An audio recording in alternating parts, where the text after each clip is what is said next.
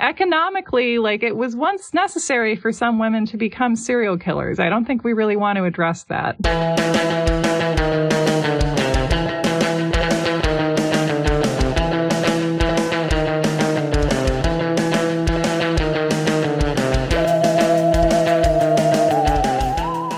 Welcome to You're Wrong About, the podcast that tells the story of F. Lee Bailey trying to keep his client out of jail-y. Is that anything? That's something. That is truly something. That's my worst work on the show. No, that's your best. This is the shining jewel. Okay, do you want to know what I want to do for us introducing ourselves? Okay, let me see if this works. Okay. I'm M. Andrew Hobbs. Oh, nice. I'm S. Ann Marshall. And if you want to support the show or hear our bonus episode on Meghan and Harry and Oprah, you can find us on Patreon at patreon.com/you'rewrongabout. Or you can find Sarah on Why Our Dads and me on Maintenance Phase. Or as we call the solar system of our programs, Why Our Maintenance Wrong? Phase Dad's About. Yes.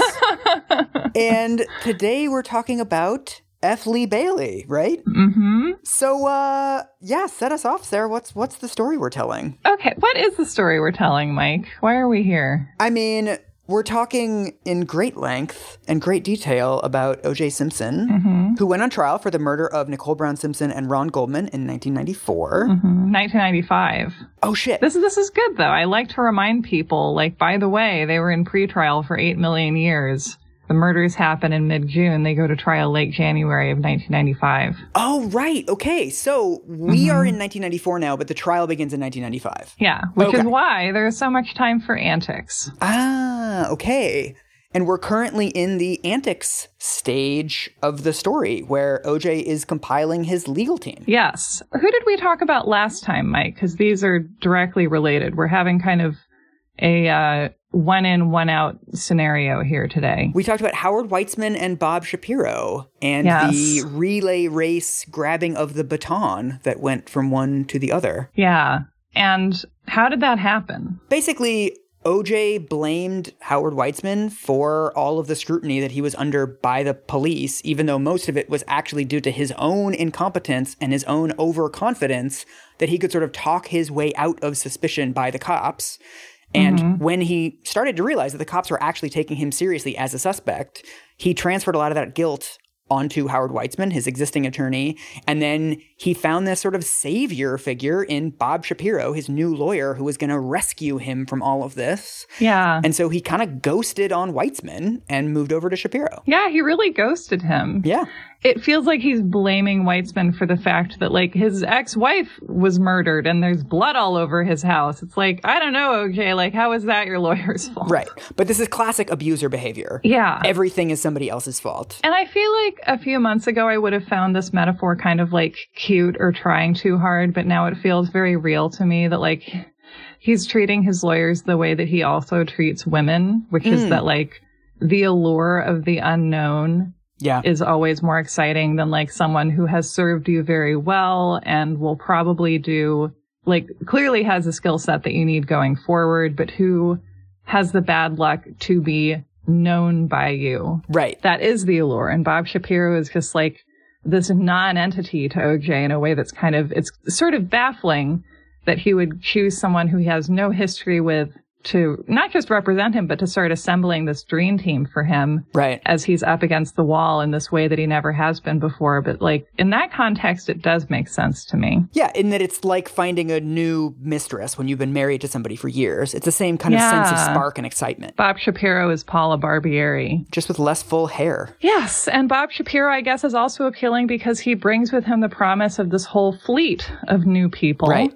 Right. And one of them turns out to be F. Lee Bailey. Ooh, okay. Yeah. Do you know about the Shapiro-Bailey connection? No, I literally know nothing about F. Lee Bailey. I can't even imagine him from the Ryan Murphy show. Who played him? Okay, you're going to be kicking yourself in a second. Okay. Nathan Lane. Wait, what? Really? Yeah. Singing ass Nathan Lane? Yeah, he didn't sing in the show, unfortunately. I wish he did. I have, like, the look now. He's like a round, short dude. You know, like French bulldogs? Yeah. Yeah. Yeah. But take a moment to just delete that from your mind. And I want you to Google F. Lee Bailey 60s. Okay. Yeah. F. Lee. Because to understand F. Lee Bailey, we must understand how F. Lee Bailey sees himself. Oh. Yeah, I've never seen him at this age before. What are you seeing? Tell me. He looks like Philip Seymour Hoffman. There's one where he's like smoking a cigarette. He does look like Philip Seymour Hoffman. Yeah, this is the photo I'm thinking of when I asked you to Google that. Tell me about the cigarette photo. Yeah, he just like looks like a badass. He looks like he's in a gangster movie or something. Yes. He's smoking a cigarette and he's looking off screen and he's got some sort of manly drink in front of him and like manly Ritz crackers. He loves manly drinks, man. Yeah. And he's smoking a cigarette with this sort of like, I don't give a fuck kind of attitude. He is a stone fox in this photo. Like, I would like to stick my fork in that tomato. Yeah. And like, this is just a photo of like a man in command of himself. Yes. And like, it is hard to overstate how on top of the world he was for a period. Yeah? Yeah. Jeffrey Toobin, who does not like him, writes in the run of his life that he, quote, invented the contemporary practice of criminal defense law. Oh, wow. He used to commute by helicopter. He, before he turned 40, got $1 million fee out of a client, which reminds me of that, like, I think Linda Evangelista quote about how we don't get out of bed for less than $10,000. Yeah. He was, for a time, like, magic. There's something I feel like very millennial about these kinds of figures where it's like you know them as famous for one thing, and then you're like, oh, they were already famous for this other thing. Yeah. It's like finding out Ina Garten was a nuclear analyst. A barefoot nuclear analyst, I hope. Her memoir about her early years should be called The Shod Analyst. I don't want to linger too long on how hot F. Lee Bailey is because I feel weird going into this, but like, I just want to specify, he looks like Richard Burton. Yeah, sort of like a burly confidence. Yes. And then you can see his Time and Newsweek covers. Do you have that? Yeah, I was just going to ask you about these. He's on the cover of Newsweek and Time at various points. Just like Bruce Springsteen. All it says is defense attorney F. Lee Bailey. Oh, and Patty in court. So I guess there's a Patty Hearst angle? Yes, he defended Patty Hearst. And that was kind of a turning point for his career because he failed to defend her adequately, basically. Oh. What he was known for initially, what he made his reputation on, he could defend a man accused of murdering his wife. This was almost his specialty. And like out of these sort of little ticky-tacky pieces of doubt could amass something that he could use to persuade a jury. Like he could take cases where the defendant looked very bad and somehow find a way for the jury to see the defendant the way Bailey saw him, which was, you know, with the true benefit of the doubt, like with true belief in a possible scenario of innocence. Right. The way I would put it very simply is that F. Lee Bailey, going into Patty Hearst, had a pretty amazing track record of defending men who looked very bad, and he failed to defend a young woman who looked kind of bad. Yeah, that says something about the criminal justice system as well. It says a lot of things about a lot of things, I think. I think it says something about juries. It says something about the system at the time, about media coverage, because, you know, we know that, like, certainly the media didn't go very soft on her either. Right. Women doing bad things reflects on their character and their worth in a way that men doing bad things doesn't necessarily. We always see it as a deviation from who they are, whereas with women, we see it as revealing as who they are. That's interesting. I mean, I'm just copying what you've told me on this show so many times. This is S. Ann Marshall insights being reflected back to you. It's not as satisfying to say as F. Lee Bailey. I really, you know, got to work on that. But okay, let me look at my outline here. So the top item, I deemed this the most important thing to hit, was once hot. That's my top bullet point. Then, quote, he invented the contemporary practice of criminal defense law. That's number 2. Okay. Which basically means that, like, he made it not a reputable profession, but an exciting one. Like the idea that it was something that you could make a lot of money at. Right. That was also kind of an F. Lee Bailey joint. Like, that it was an area in which you might proudly set out your shingle. Well, I mean, as we have more of these media sensation trials, and I suppose especially as trials become more widely televised, we need like a whole ecosystem around them, right? We need Nancy Graces, and we need F. Lee Baileys, and we need all kinds of commentators and entire TV channels dedicated to this. So it makes sense that the rise of the sensational true crime court story would also kick off these like media archetypes. Yeah, and you're right. And Bailey also, like, he came about at exactly the right time to spend his entire professional life in the media. He was born in 1933. So when he rises to prominence in the 60s, he's in his 30s. TV is taking off. Right. It's like he's perfectly poised to like have his hotness be known. And it's interesting too, because like he's definitely a showman. Like he's known for this like commanding, deep voice. He knows how to be commandingly theatrical in cross-examinations, but he's also like this little terrier for the details. Like he knows how to like find every little inconsistency, every little area that can cast some testimony into doubt. That's him at his best. And one of the areas where he's proven himself in the past to be quite good, which I find especially exciting, I guess, based on how much expert testimony we know to be like, you know, people playing a little bit fast and loose. Yeah. Bailey is great at poking those little holes in medical testimony, a tactic that he seems to like to find a way to use if he can, is to get someone to contradict something that they said in a textbook they wrote. That's actually a total nightmare, like a literal nightmare that I've had of being confronted with my written work and people being like, do you still agree with this? And I'm like, yeah, I would put it differently now. That's F. Lee Bailey, baby. I mean, all of this is still less important than the fact that he was once hot, Sarah. But I'll take it. Don't you think it's important to know? Because, like, everyone's hot in their own way, but some people, you look at a picture of them when they're young and you're like, oh, I see why you've been so cocky for your entire life. Because like, worked really well for a while. Absolutely. And also, people who go through life hot, like, in their 20s versus people who go through life hot in, like, their 50s, I feel like just have different bearings as they go through the world. Yeah, and another thing about F. Lee Bailey is that he was not hot in his 50s because he was a very hard drinker. This is one of the things that affected his ability to defend Patty Hearst effectively. He had his hot years early. Yeah. And that can be hard. I'm still waiting for mine. You're going to peak in your 50s like Stanley Tucci. Yeah. Okay, so this is from Lawrence Schiller and James Woolworth's American Tragedy, which, as we've talked about before, is kind of the defense team's eye view of the proceedings. And introducing Bailey, we learned that at this stage, when he gets his call from Bob Shapiro on June 14th, he has relocated to West Palm Beach. He is trying to get work, but believes that lawyers in Miami are telling people interested in getting his services that he is retired, which he is not. Okay. But whether or not he is being conspired against, he feels himself to be. Okay. The book tells us, now Bailey had remarked to more than one listener, I appear to have lived longer than I should have. Oh, wow. These are the words of a man who is no longer hot. So he's kind of washed up. Yeah, and you know, he had this fantastic winning streak, and then he has a loss in the Patty Hearst trial. He moves to Florida in 1985. He kind of disappears from the circles that he used to be part of.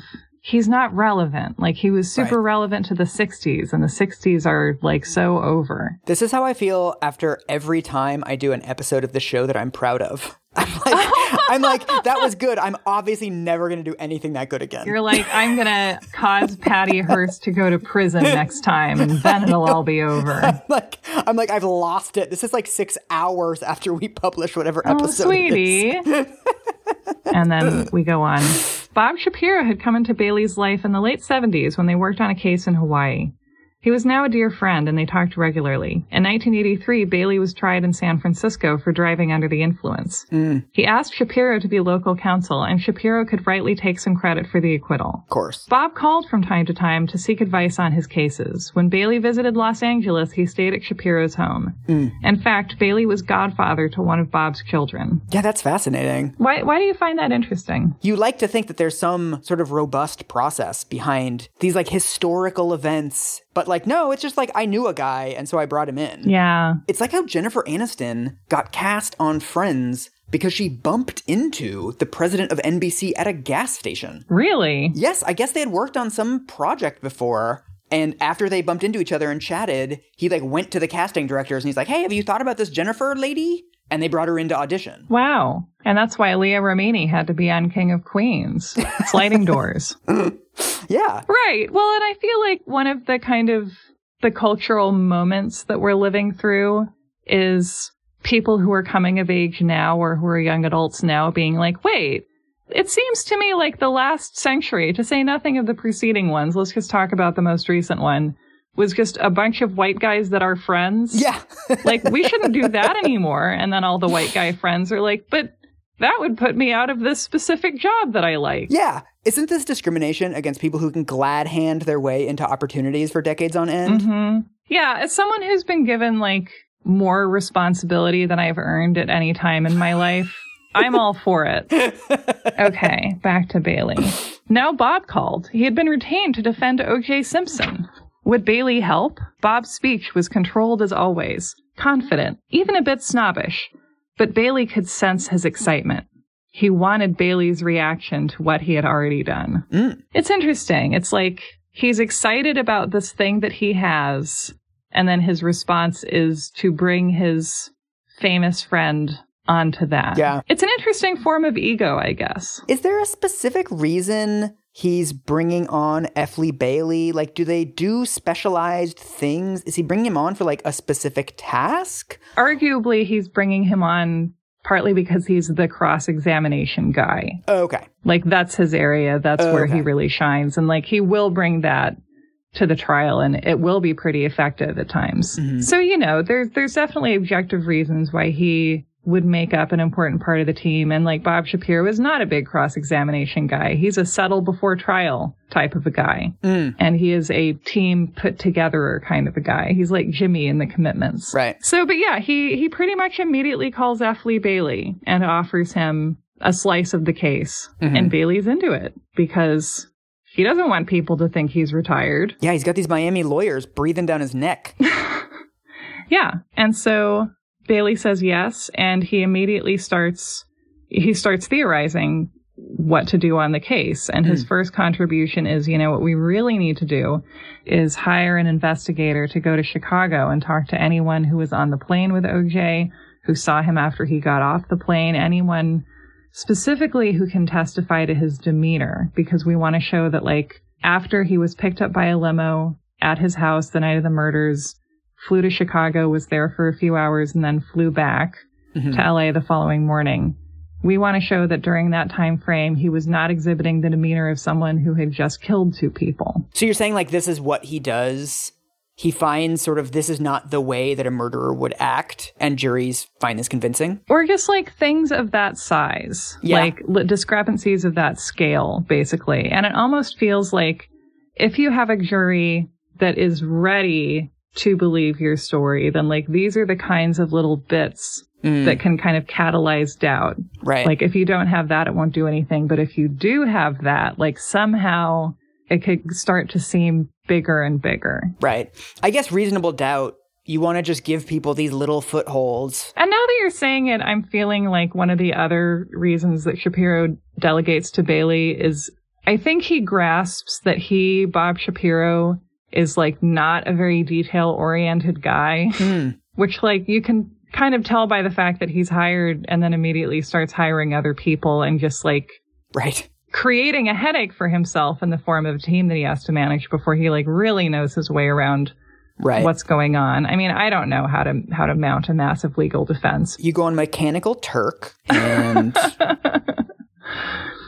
You know, in Bailey, he has brought on someone who knows how to construct cases out of, like, a million little bits of doubt. Right. And honestly, like, the OJ truthers today, like, people who still argue sincerely that OJ Simpson is innocent, like, they do bring up some of these Bailey defenses. They do bring up the fact that his demeanor seemed normal when he was on the plane, and that he seemed calm, that he didn't seem like he just killed anybody. So it's interesting. Like, I think he really traffics in little bits of evidence that make sense if you kind of want them to make sense. Right. And also to a population addled with media stories of murderers and convinced that they know the way that a murderer is quote unquote supposed to act. Yeah, because we've seen them in movies and we know what they are like in movies. I hate this stuff because none of us have any idea how we would act after we killed somebody. None of us have any idea how other people would act because we've never met O.J. Simpson, so we have no idea what behavior is a deviation from a pattern versus a pattern. We're talking about somebody who killed someone. And so killing someone is far more extreme than pretending to be chill after killing someone. It's also weird because, like, this idea that, like, you can't be calm after you've killed someone, or conversely, that you can't be calm after, like, your wife disappears. Right. Any piece of information that takes multiple days and nights to, like, metabolize that it really happened, it's just weird to me. It's like, what? Like, how is he supposed to be acting as a plausible murderer? Like, he's supposed to be like, hello, and I'm checking in, and I'm a murderer? Right. Like, what is he supposed to be doing? I feel like it comes from this idea that what you're really doing in these cases is you're counting up the number of pieces of evidence for each side for he's innocent versus he's guilty. Whereas, to me, the most convincing evidence that he did it is that this is part of a long, very well-established pattern of abuse. And then in the he didn't do it column, it's these like things that are numerous, but not all that significant. But he seemed fine at the airport. And yet. Okay, so this reminds me of a concept that I think Jeffrey Toobin talks about in the run of his life, which is the judo defense. Okay. And the idea is that you take what seems to be a really strong argument and use its apparent strength to create weakness. Ooh. Okay, so I'm going to try and do this with your argument. Okay. So if I'm F. Lee Bailey, then I can be like, the fact that he allegedly abused his wife means that he has no chance at a fair trial because everyone is so prejudiced against him, because everyone always assumes, based on that history or that alleged history, that he must have done it. And so you, the jury, are being bamboozled into thinking that the prosecution has a stronger case than it does. Right. You're discriminating against O.J. Simpson just because he may or may not have abused his wife. Yeah, this is a really interesting point that I think this team of men, like the, Shapiro, Bailey, like the top guys, truly didn't understand murder as like the eventual and sometimes inevitable escalation of abuse. This idea that like if you're bringing an accused wife murderer to trial, there's this idea of like, this is different from hitting your wife, right? Because if that's bad, and if that's on a continuum with murder, then like, oh no. Right, like it's unfair to bring that in. Or like then we all have to have a big think about our entire gender. Right. No one wants to be a murderer. They're like, no, like it's inhuman to be a murderer, but brutality is okay, right? Yeah. Okay, but I want to talk about a Bailey case from the past. Ooh. This is a really strange case. F. Lee Bailey defended Dr. Carl Coppolino in the 1960s, who was accused of murdering his wife. Okay. And that sounds relatively straightforward, but the way it breaks down is that Carl Coppolino was a relatively young doctor, and who also, like many men who were in the 20th century accused in a very headline-getting trial of murdering their wives, like, slept around. This also seems to be something that men like to put other men on trial for. Like, I sleep around, but not like that. Not like a murderous amount. Because the stated motive is often like, and then he killed his wife so he could be with his mistress. And it's like, ask anyone who's had an affair with a married man, like, they are not that eager to end their marriages typically. So he gets into hypnosis, which I promise will be relevant later. And eventually he starts having an affair with a woman named Marjorie Farber, who goes by Marge. Okay. And Marge is married to a man who goes by the Colonel. And what happens is that at some point after Carl Coppolino and Marge Farber start having an affair, the Colonel dies. And what Marge and Carl say at the time is that he had a heart attack and Carl wanted him to go to the hospital and the Colonel didn't want to go to the hospital, and then he died. And Carl actually wrote a statement basically describing the situation and had Marge sign it. So this is before Carl's wife is killed. Yes. These are just two people having an affair. her husband dies, and they're like, let's get down in writing what actually happened just in case. Yeah. They were like, okay, he died of natural causes. He refused to go to the hospital. Cool. Okay. And then Carl makes a mistake, which is that he breaks things off with Marge and he starts seeing some 38-year-old floozy. These young kids. I just enjoy accusing someone of being 38. So anyway, guess what happens to Carl Coppolino's wife? Does she die also? Yeah, she dies of an apparent heart attack. They're like, yeah, sometimes youngish women just have heart attacks out of nowhere. It's totally a thing. So he had his first mistress, and now he has his 38-year-old mistress, and his wife dies of a heart attack. Yes. Okay. And neither she nor the colonel are initially autopsied. You know, whatever authorities are minorly involved. They're just like, that's cool. And then, according to Marge Farber, she's like, hey, Carl, did you murder your wife? And he's like, no. And then he marries his 38-year-old mistress, Mary Gibson, a couple of months later. Okay. And basically wants to move on. And Marge is kind of the thorn in his side. And what she keeps telling people, like she talks to the doctor who signed Carl's wife, Carmela Coppolino's death certificate. And by way of explaining why she has this expertise and why she thinks perhaps that Carl killed his wife, she's like, I think that Carmela was killed with an injection of a chemical used by anesthesiologists that relaxes the muscles of someone undergoing surgery. And Carl would have access to that because he used to be an anesthesiologist. And I know that that's what he would have used because he gave it to me last year to inject into my husband. No way. Mm-hmm. This is like an Aaron Brockovich movie. It's like the mistress investigating the murder of her lover's wife. Yeah. Wow. Someone write that white lady domestic thriller. So what happens? Well, I'm going to mispronounce some stuff, probably.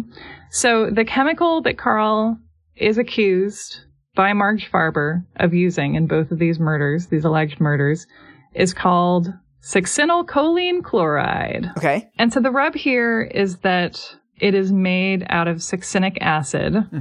The issue is that if you suspect someone of injecting somebody with this chemical, heart attack juice, in order to determine whether that has happened, what you're looking for is evidence of succinic acid. Okay. However, it's already present in the human body anyway. Like it's something that exists, like succinic acid exists inside of us. Right. So it's going to test positive no matter what. Right. So what F. Lee Bailey recognizes about this with his little like terrier brain is that it's much weaker as an argument to say this woman was poisoned because there's more of this thing in her body than there would have been normally, as opposed to this thing exists in her body, right, and it wouldn't have been there unless she was poisoned. Right. It's not like she tested positive for cyanide or something. Yes. It's like she has 25 milligrams of this thing when she's only supposed to have 15 or something. So it's just a harder case to make. Right. And it's the kind of thing where Bailey can be like, so really, like, you can't be sure. Right. And the doctor can be like, well, I'm pretty sure. And he can be like, but you're not sure. Yeah. And that's like most of his career. So is it the case that the wife and Marge's husband both have higher levels of heart attack juice in their system? Yes. So Carmela Coppolino's organs are examined by a chemist named Dr. Charles Umberger. Mm-hmm. I am going to be reading to you from F. Lee Bailey's book with Jean Rabe, which is called When the Husband is the Suspect. Okay. Umberger was not able to detect any succinylcholine chloride in Carmela's organs, so he attempted to compare the amount of succinic acid in them with organs from other embalmed cadavers. Umberger determined that there was succinic acid in some of Carmela's tissue, which he could not detect in the samples from other cadavers. Okay. He also said he could not detect it in Carmela's tissue around the injection mark, because there's an injection mark in her buttocks, I believe. Oh. Right? Like, it could mean someone injected her with something that killed her. It could mean she was giving herself B12 injections. Right. So, like, it would be nice to find succinic acid in the vicinity of an injection mark. Mm-hmm. Well, why isn't it there? Wouldn't you think it would be there? Right. Like, if your thing is true, why isn't it there? Right. So I think another of Bailey's strengths is like he knows what he does and doesn't have to prove, and like he is willing to basically take any discrepancy in the prosecution's case and just fixate on it to the point where it does seem potentially as big as like how incredibly bad his client looks. But it's one of those things where it sounds sort of scientifically proven, but like, I don't know if you would expect an acid to cluster around an infection site or if it dissipates throughout the body pretty quickly. Yeah. Remember in the Terry Schiavo episode how we talked about like she hasn't received a gynecological exam in 2 years. Mm-hmm. And then her husband points out people in persistent vegetative states do not receive gynecological exams, and it's actually not out of the ordinary at all. Mm-hmm. But like to a lay person, you're like, oh, 2 years. Mm-hmm. And it could be the same thing here. Like, I don't understand how injections work. Most people don't. Come to think of it, I haven't gone to the gynecologist in 2 years now, so that's great. Yeah. Someone's trying to kill you, Sarah. Yeah. Again, like, I feel like this is like the detail-oriented lawyer toolkit, partly, is like, find things that if you do understand the context, you understand that they don't sound bad, but if you don't understand this area, then they do sound bad. Yeah. So Coppolino gets 2 trials. He first goes to trial in New Jersey for the murder of the colonel. And then his next trial is to be in Florida for the murder of his wife, Carmela. And so in the New Jersey trial, Marge Farber is given immunity. The prosecution has deemed her necessary to tell her side of the story about how she knows Coppolino to be guilty.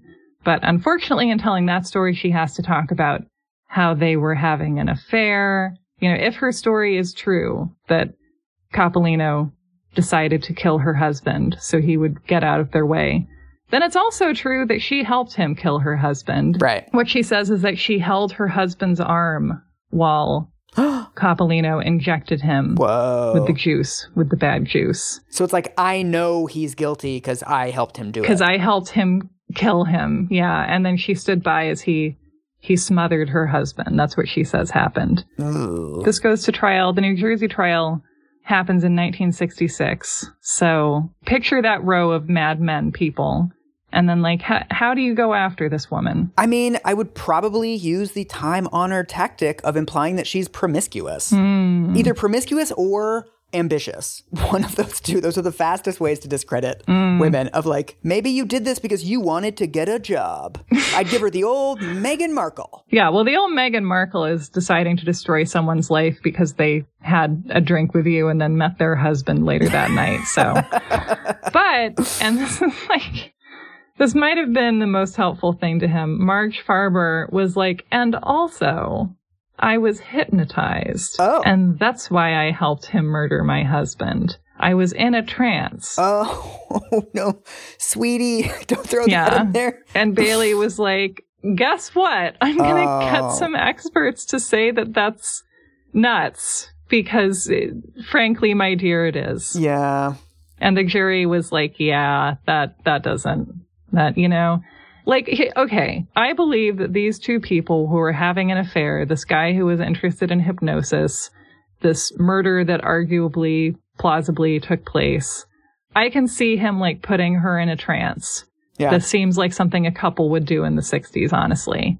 But, like, it's not relevant. Yeah, it's a bit, like, backmasking this, like, sort of mystical power of these sort of otherworldly tactics or whatever. It's like, I don't think people are amenable to mind control in this like very direct one-to-one way. Well, and speaking of hypnosis, like it's one of those terms that kind of means a few different things at this point, but yeah, the best description I've ever heard of what it is that it's like your mind is like highly focused on one thing or a few things and is able to really forget a lot of other stuff. So like, I mean, it's a little bit like meditation. It's a little bit like being high. Mm-hmm. It is a different way of inhabiting your brain. But like our interest in this kind of like Manchurian candidate, like sleeper agent conditioning, like that's never really been represented in reality. Right. So F. Lee Bailey makes mincemeat out of Marge. Yeah, she got out over her skis. That's too bad. Bailey says her convenience of slipping in and out of hypnosis is exceeded only by the convenience of her forgetful memory. Her story is an agony of contradiction. He says this at trial, at the New Jersey trial. And it works. He's acquitted. Yeah. After 4 hours of jury deliberations. Oh, wow. Okay, so we have an additional trial that he then has to go through, because then he has to go to trial in Florida. Oh, right, yeah. For murdering his wife. And this is a really interesting verdict because he is found guilty of second-degree murder. Oh. Which basically, what that means is that there's no premeditation. But what F. Lee Bailey points out is that, like, there's no such thing as an unpremeditated poisoning murder. Yeah, exactly. Like, this doesn't make any sense to me because you have to procure the heart attack juice, which presumably is difficult. So that in itself, it's not like you just have this Straconicoccolo stuff sitting around your house. Yes. And here's what Bailey says about that. He writes, the jury returned a verdict of murder in the second degree, which under Florida law and the law of practically every other state was a legal impossibility. Second-degree murder involves an intentional and deliberate killing, but without premeditation. To kill with succinylcholine, one must inject the victim and stand by and watch him or her suffocate. If the culprit is a doctor, then he or she would know that artificial respiration could probably save the day, and thus the premeditation must be ongoing and continuous.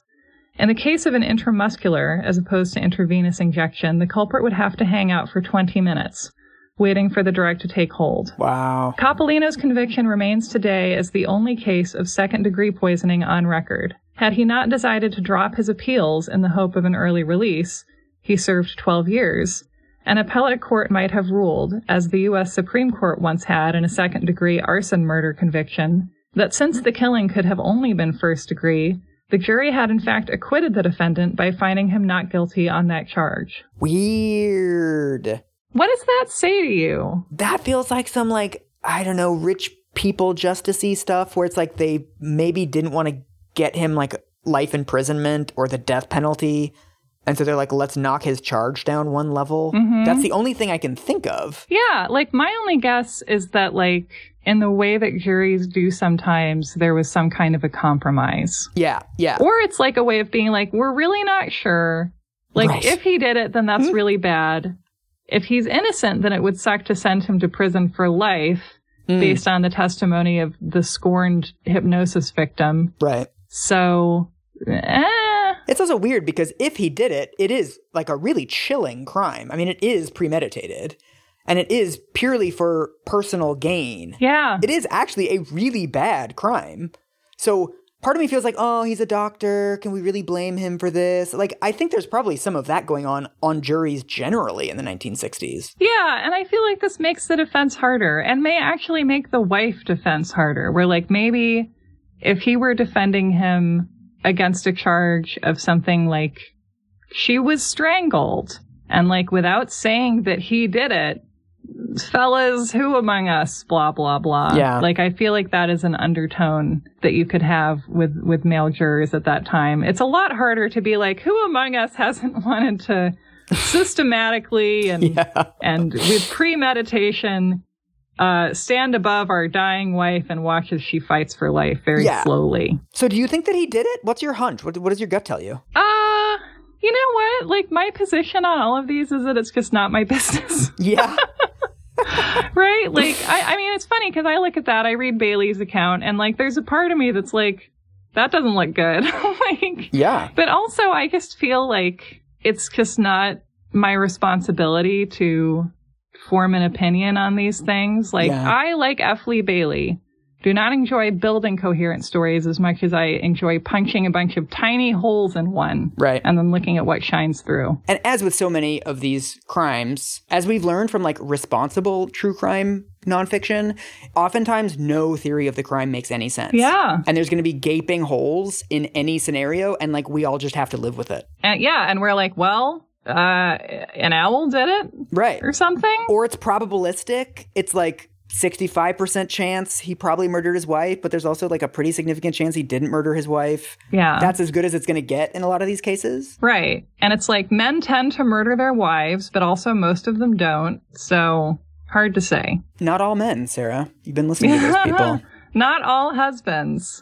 So, okay, I want to take us on a little tangent journey before we conclude, because this is like a fun little cul-de-sac for me, and I think it will be for you also. Ooh, yes. Take me down Wisteria Lane. Love it. So, so just pretend that I've just taken you on, like, F. Lee Bailey going like diddle-oo, diddle-oo, diddle-oo Right. down memory lane. And now he's like on the phone with Bob Shapiro, and Bob's like, Lee. Right. And he's telling him to hire a private investigator in Chicago to figure out, what's OJ's state of mind. And so we're going back to American Tragedy. The book tells us both men assumed the prosecution would produce expert witnesses to explain how a man who had just killed 2 people might behave. The defense needed to know every detail of Simpson's behavior.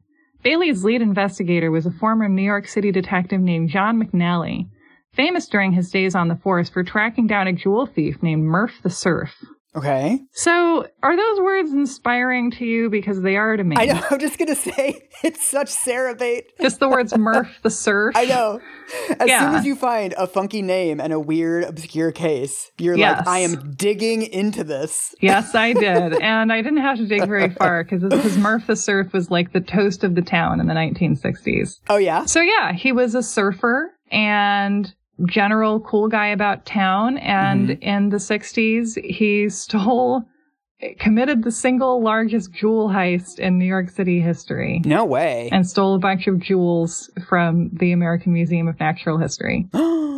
Stealing from a museum is a bold move. Yeah, although significantly less bold at the time, it turns out. Oh, yeah. And so the New York Times story about him after his death, which was last September, the headline, which I want you to remember, is Jack Murph the Surf Murphy, heist mastermind, dies at 83. Okay, heist mastermind. I'm listening.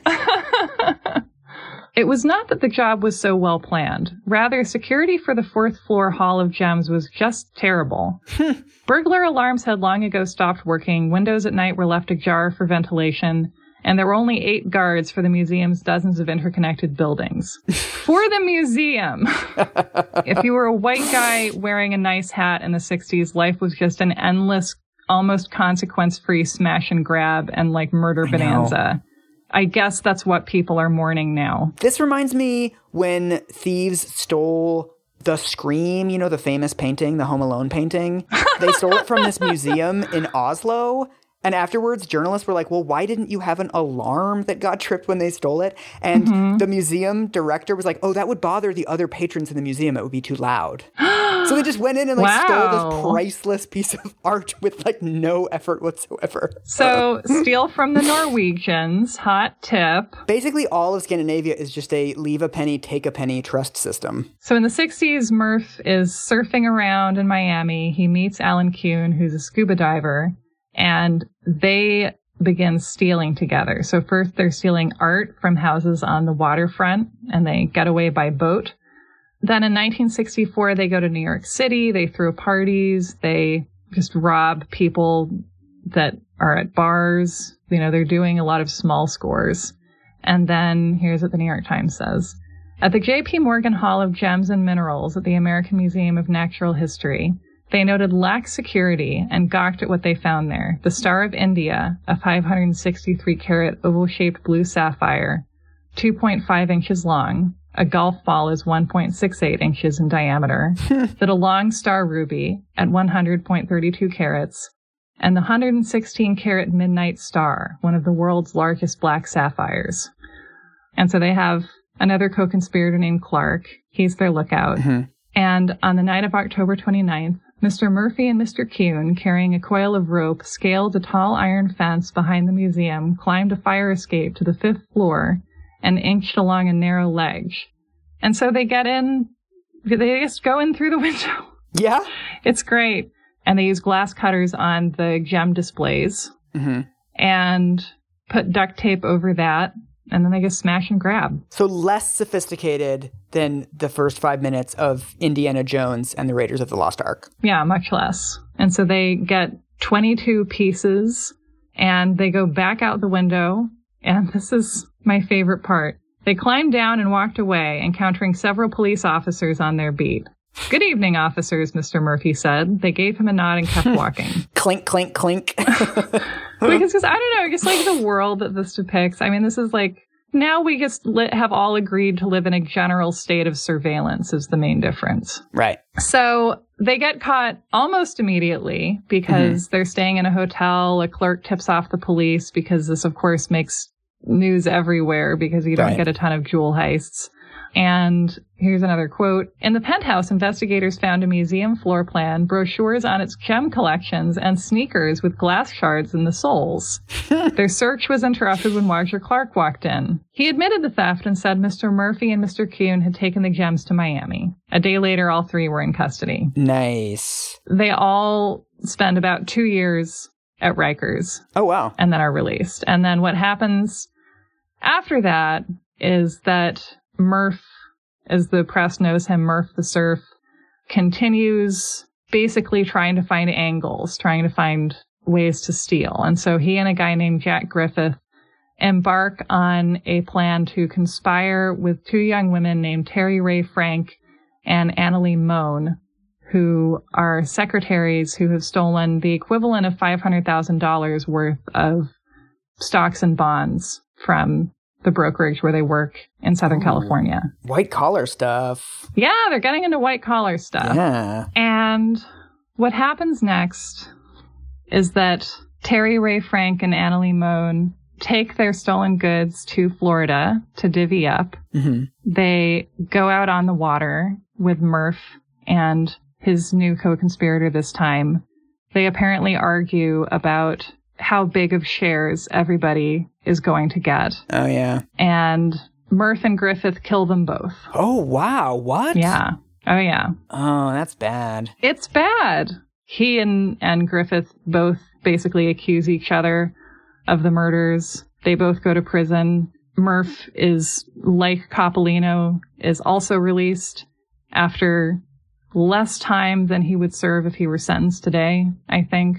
Oh, yeah. And it actually something that he said near the end of his life in a Sports Illustrated article about the murders is, it's a nightmare. I remember everything. Oh, wow. Yeah. I mean, is that a statement of remorse? I think you could take it either way. I feel like what I like about it is that it feels to me like there's an honesty of like, I feel like when someone is asked to describe a murder that they committed, you could very easily be like, I regret it every day, which I'm sure is true, but like, that's kind of a given. Like, there's a lot of kind of dead language that is just sort of reassuring people that you regret murdering someone. Right. I feel like a lot of my initial interest in kind of people who end up in true crime stories comes from the fact that like, the worst thing I can think of is like hurting someone or killing someone and then having to live with yourself after, or like being dangerous and not being able to help it. Yeah. That seems awful to me. Yeah. I guess I like that he's like, I killed people and I remember it and it's awful. I made a girl cry at the bus stop in 7th grade, and I probably think about it once a month. Oh, Mike. I mean, not that like my primary sympathy is with him rather than her, obviously, but like, yeah, these things that you do sort of echo in your mind for decades. Yes, like the greater sympathy belongs to the person who didn't deserve to be murdered, as no one does. And like, okay, what I find most interesting here, and like as a parallel to OJ, is like Murph the Surf is like not that well known, but people do know that name. Like he was big for this burglary, and people who remember him, like I think, tend to remember him fondly. Like, if there's name recognition, then I think it's along the lines of, like, Murph the Surf. Yeah. The fun guy who stole all those jewels, as opposed to, like, the guy who, if he didn't kill anybody, he, like, helped kill people. It feels like we have just not metabolized that at all. And, like, he's not that big a part of culture. You know, he hasn't been since 1965.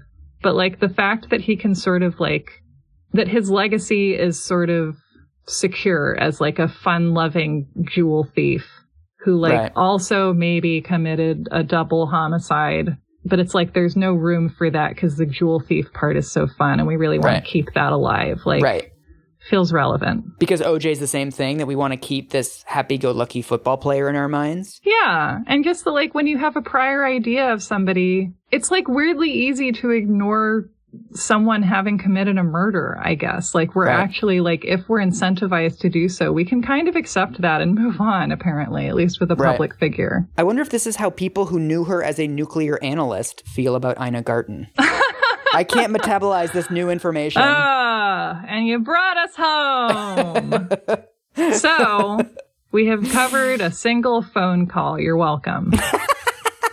I think that's a new record of like slowness for this series. Maybe. F. Lee Bailey got a phone call, and at the end of this episode, he is on the phone still. And I guess he's joined the team, right? Like he's now part of the dream team. Oh yeah, he's into it. He's like, oh yeah, like he basically like starts working on the phone call about hiring him.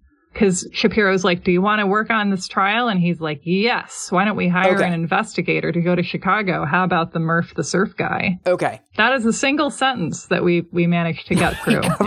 We covered, what is that, 7 words? We covered 7 words. Very proud of myself. So, what did we learn, Mike? That F. Lee Bailey used to be hot. Yes. I haven't moved on from that piece of information. I'm sorry. No, me either. So, coming up, we are going to talk a little bit more about some of F. Lee Bailey's past triumphs because I want to, and because it's also going to leave us nicely poised to talk about some forensic junk science history. Ooh, yay. Yeah. That's my favorite kind of junk science history. So yeah, just live your life with the confidence of someone who looked like Richard Burton not so long ago. And if you need to steal anything, do it in Norway.